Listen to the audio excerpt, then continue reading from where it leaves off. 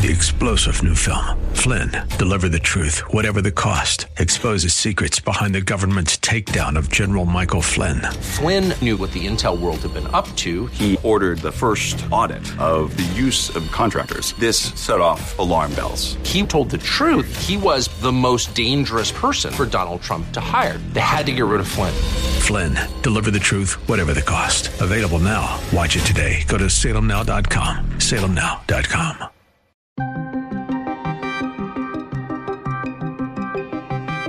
The city of Mariupol falls to Russian troops. The combat mission in Mariupol has ended. Important primary races in several states. The Trump-backed Congressman Ted Budd defeated former Governor Pat McCrory quite handily. Is the U.S. headed for an economic downturn? The strength that we see in consumer and businesses is enough to weather the downturn.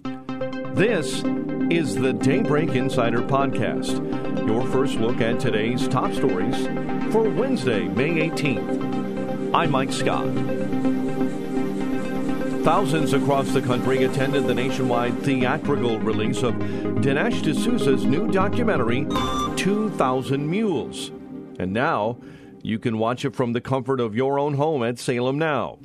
Did operatives stuff ballot drop boxes during the 2020 election?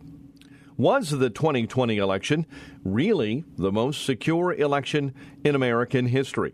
Or were there widespread voter irregularities that have previously gone unreported?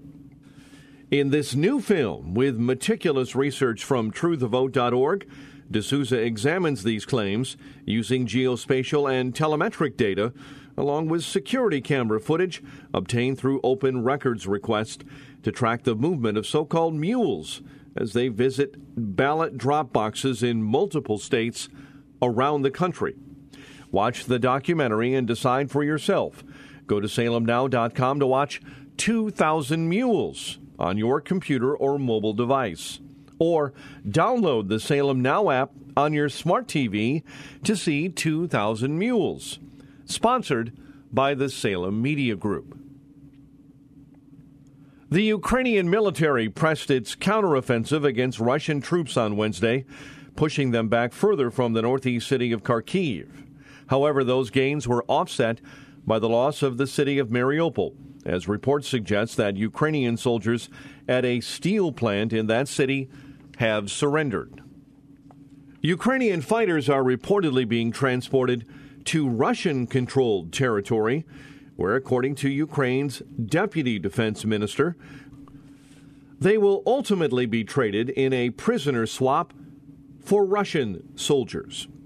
Pentagon Press Secretary John Kirby says that, according to Ukrainian defense officials, the mission for the city of Mariupol is over. The combat mission in Mariupol has ended. I think we certainly would defer to them, the Ukrainians, to define what's going on there. Kirby says that in spite of the loss of the city of Mariupol, Ukrainians are still fighting in the eastern part of their country. But it's clear that the Russians still have an intent here to encircle and to occupy the Donbass and the eastern part of the country. I would add, Lita, that they have not succeeded in that. Mariupol aside, the fighting still goes on in the Donbass. There's a lot of back and forth. It's a very, as we say at the Pentagon, it's a kinetic fight. There's a lot going on still there, and the Ukrainians are still putting up a very stiff resistance in towns and villages throughout the Donbass. Meanwhile, in a rare moment of candor on Russian state TV, defense columnist Mikhail Khodornak gave a damning assessment of Russia's war in Ukraine. Let's not wave about rockets in Finland's direction. This just looks ridiculous. The biggest flaw in our military and political situation is that we are in total geopolitical solitude, and the whole world is against us, even if we don't want to admit it. And we need a way out of this situation. Retired General Michael Herling joins CNN, discussing the loss of the city of Mariupol and statements made by the Russian defense columnist. Well, if we can't believe anything Russia has said in terms of the treatment of prisoners thus far, because they have not done so, they have shown us what they are. But secondly, what I'd say in terms of the fighters in Mariupol, they have done a masterful job in terms of delaying and distracting Russian forces. Estimates are that somewhere between 12 and 14,000 Russian troops were involved in that action, trying to maintain the logistics supply from Rostov in Russia all the way to Odessa. And it took them almost 2 months out of their norm that they could not allow the Russian troops to move further north into the Donbass area to fight. So this action by the Ukrainian forces in the Azovstal plant, even though it was very troublesome and very worrying, a lot of casualties and a horrible condition, it really saved a lot of Ukrainians' lives if they pinned down those forces in that plant. Hertling says Kadorniak highlighted the failures of the Russian military in Ukraine. I happened to listen to the entire speech by Colonel Kadorniak, and what he basically did was a damning combination of every aspect of the Russian attack, from the tactical competencies of the soldiers and the generals to the operational design of the fight to the strategic requirements that Putin put on his forces. They were not capable of achieving those kinds of strategic goals across the front. Hertling went on to tell CNN that many military strategists understood from the start of the war that Russia wasn't going to meet their goals. Many of us saw that from the very beginning when you're talking about only allocating 190,000 soldiers, which seems a lot. But when you're talking about allocating them along 7 different axes of advance, along a frontage of almost 1,400 miles, with different military objectives to seize and secure cities of over 1 million, in one case 3 million Ukrainian population, it's just not capable of coming true. And I think Colonel Kadorniak actually nailed it from the standpoint of addressing each one of Putin's strategic and operational and tactical implications on this. The Biden administration announced new steps to ease the national shortage of baby formula, including allowing more imports from overseas. Officials also reached an agreement to restart a shuttered baby formula factory from Abbott, the largest in the U.S. Neither step will have an immediate effect on tight supplies that have left many parents searching for formula online or in food banks. FDA Commissioner Robert Califf says the administration was streamlining its review process to make it easier for foreign manufacturers to begin shipping more formula into the U.S. The FDA expects that the measures and steps it is taking with infant formula manufacturers and others will mean more and more supplies on the way or on store shelves moving forward. Califf says they are opening the baby formula market so other companies can sell here and more products can get onto store shelves. We've set up a mechanism that streamlines the ability for companies that do not normally sell infant formula in this country to do so. And it provides other flexibilities to domestic distributors who can help increase availability. Califf went on to say that regulators have reached a deal to allow Abbott to restart its Michigan-based plant, which has been closed since February due to an investigation into contamination issues. With increased production by other manufacturers, the many actions we've been taking, and the potential for Abbott Nutrition Sturgis facility to resume production in the near term, the FDA expects supply to continue to improve over the next couple of months. The FDA commissioner also says that the government does understand the frustrations parents feel and is moving quickly to help companies make more baby formula. We know many parents and caregivers are feeling frustrated by their inability to access needed or desired infant formula and critical medical foods. Please know that we at the FDA are doing everything in our power to address these challenges as quickly as possible. After getting the FDA's okay, Abbott said it will take 8 to 10 weeks before new products begin arriving in stores. The company did not set a timeline to restart manufacturing. Tuesday was primary day in several states. Former President Donald Trump facing another test in his ability to try and shape a new generation of Republican members of Congress as voters in several states, including Pennsylvania and North Carolina, went to the polls to decide whether to rally around some of his hand-picked choices.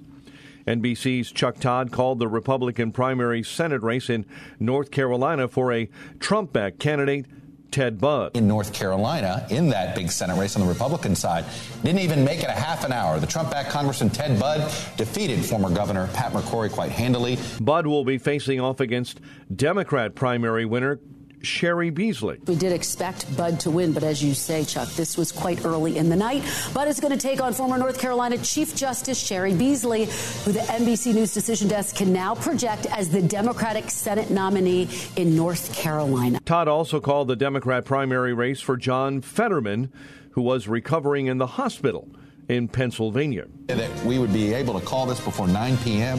Connor Lamb, in many ways, the avatar of what I think the Biden folks thought would be what the new Democratic Party under Biden would look like. And instead, it's John Fetterman. Pennsylvania's choice for Republican candidate for governor is Doug Mastriano, also backed by the GOP and former President Donald Trump. In the race for Pennsylvania's next governor, Doug Mastriano has won the primary, the Republican primary there. Of course, Mastriano was endorsed in recent days by former President Trump. Meantime, Republican Representative Madison Cawthorn has lost his primary bid to run for re-election in North Carolina's 11th congressional district. Republican nominee instead will be Chuck Edwards, who is currently a state senator. The Daybreak Insider podcast will continue to follow these and more election stories in tomorrow's podcast. New polling shows many voters are still skeptical of the media. Daybreak Insider's Bernie Bennett has a deep dive inside the numbers. The news media don't question President Joe Biden as aggressively as they question former President Donald Trump, according to a majority of voters who say fake news is still a major problem. The latest Rasmussen Report national telephone and online survey finds that 54% of likely U.S. voters believe the news media are less aggressive in questioning President Biden than they were in questioning President Trump. Only 15% think the media is more aggressive with Mr. Biden, while 23% say the media treatment of him is about the same as it was with Mr. Trump. Those findings are unchanged since November. Bernie Bennett reporting. Trial is underway for a former Clinton campaign lawyer, Michael Sussman. On Monday, a jury was assembled. Yesterday, the jury heard opening arguments. Special counsel John Durham was at that trial but did not speak. Prosecutors began by claiming Sussman had used his personal connections in an attempt to use the FBI as a political tool. Reporter Ken Dilanian, the national security correspondent for NBC, explains what the trial is about. Sussman is charged with a single count of making false statements to the FBI during a September 2016 meeting with the Bureau's general counsel. The meeting was about a theory, since disproven, suggesting ties between a Kremlin-linked bank and a computer server at the Trump Organization. Sussman told FBI General Counsel James Baker he wasn't passing the material along at the behest of any client. But prosecutors say that was a lie and that Sussman was in fact acting on behalf of a tech executive as well as Hillary Clinton's presidential campaign.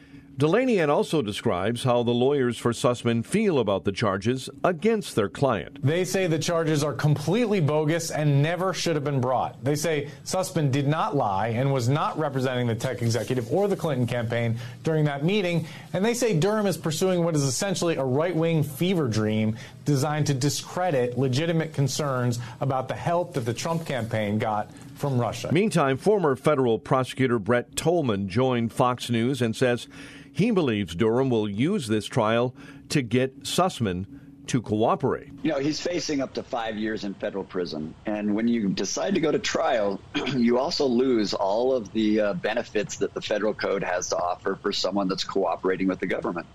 I'm not sure Durham expected that this would go to trial. I think his plan was to charge Sussman, be able to use this case and hopefully have him cooperate to give him the broader and bigger picture of the conspiracy that involved perhaps even Hillary Clinton and her campaign. Tolman says that Durham has compelling evidence and may be able to still sway Sussman into assisting his investigation. He has enough evidence to make this conviction, but assuming the conviction occurs, at that point, Sussman will have a large incentive to help and cooperate in order to lower his sentence before the judge. Tolman goes on to say that while Durham has a lot of evidence, he needs witnesses close to the conspiracy to cooperate with his investigation. I think he does have a lot of document evidence that I think can support it. But what he's lacking are individuals coming forward that will resonate with the grand jury and with a jury when he tries a larger conspiracy case. And that's what he needs. He needs individuals that were part of the conspiracy to cooperate.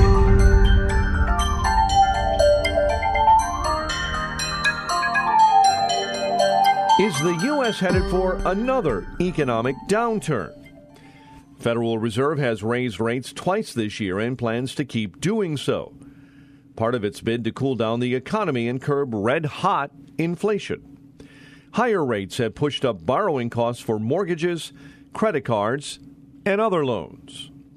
The Fed's moves have raised the question of whether the U.S. is headed toward a recession, which some investors fear would happen if the Fed raises rates too quickly. Wells Fargo CEO Charles Scharf believes that volatility in the market is due to the Fed's decisions. I think what we see is the fact that the world's reacting to what the Fed is actually doing. And so in the real world, you've got consumers that are still extraordinarily strong. You've got businesses that are still extraordinarily strong, that have figured out how to live in a world of COVID, that have had to deal with supply chain issues for a long time. But you've got the Fed saying that the economy is running too hot, that we need to slow economic growth. And you see the markets reacting to that. And so that volatility is going to continue, and rates are going to rise. Scharf believes, in his opinion, the U.S. is headed for another economic downturn. So we live in this strange world where there's still this extraordinarily underlying strength in terms of what we see, but that it's going to deteriorate.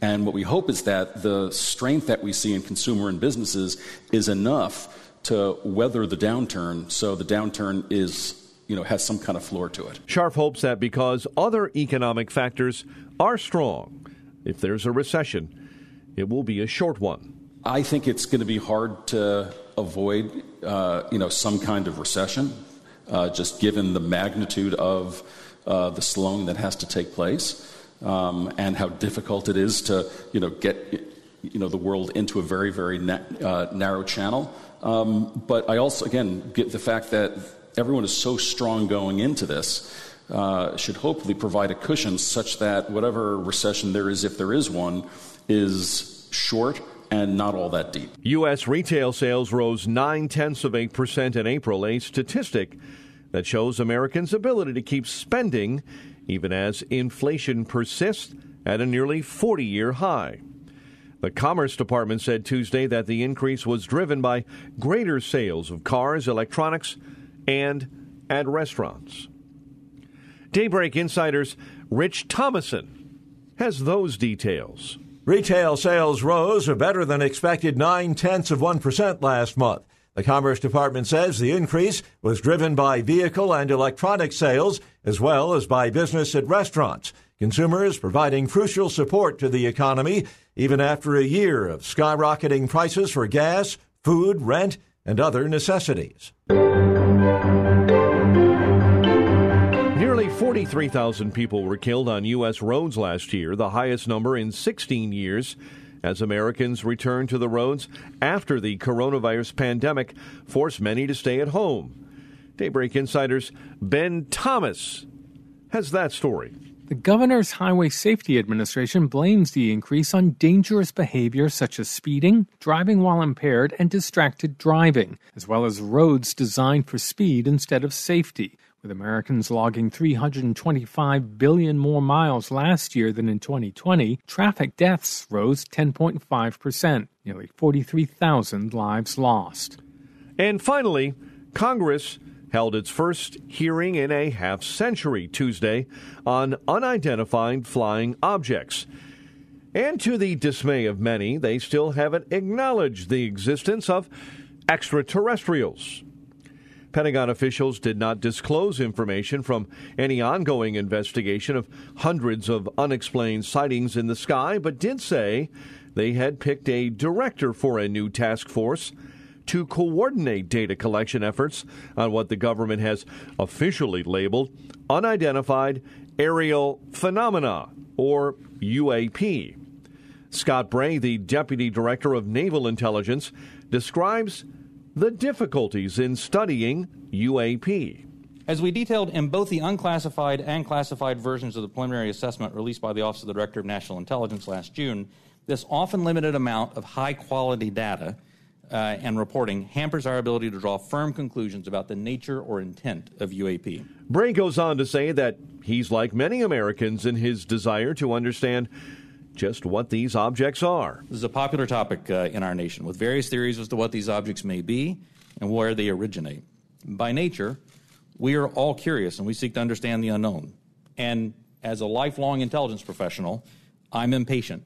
I want immediate explanations for this as much as anyone else. However, Bray cautions that the public release of the data they collect should not give adversaries to the U.S. insight on how we are able to gather data on UAP. However, understanding can take significant time and effort. It's why we've endeavored to concentrate on this data-driven process to derive fact-based results. And given the nature of our business, national defense, we've had to sometimes be less forthcoming with information in open forums than many would hope. If UAP do indeed represent a potential threat to our security, then the capabilities, systems, processes, and sources we use to observe, record, study, or analyze these phenomena need to be classified at appropriate levels. We do not want potential adversaries to know exactly what we're able to see or understand, or how we come to the conclusions we make. Therefore, public disclosures must be carefully considered on a case-by-case basis.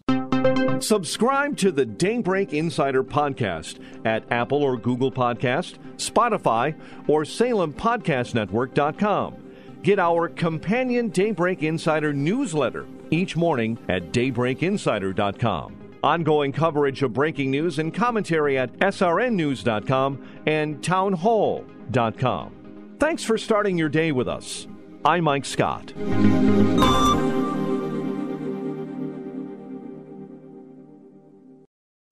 3-star General Michael J. Flynn, head of the Pentagon Intelligence Agency, knew all the government's dirty secrets. He was one of the most respected generals in the military. Flynn knew what the intel world had been up to. He understood its funding. He ordered the first audit of the use of contractors. This set off alarm bells.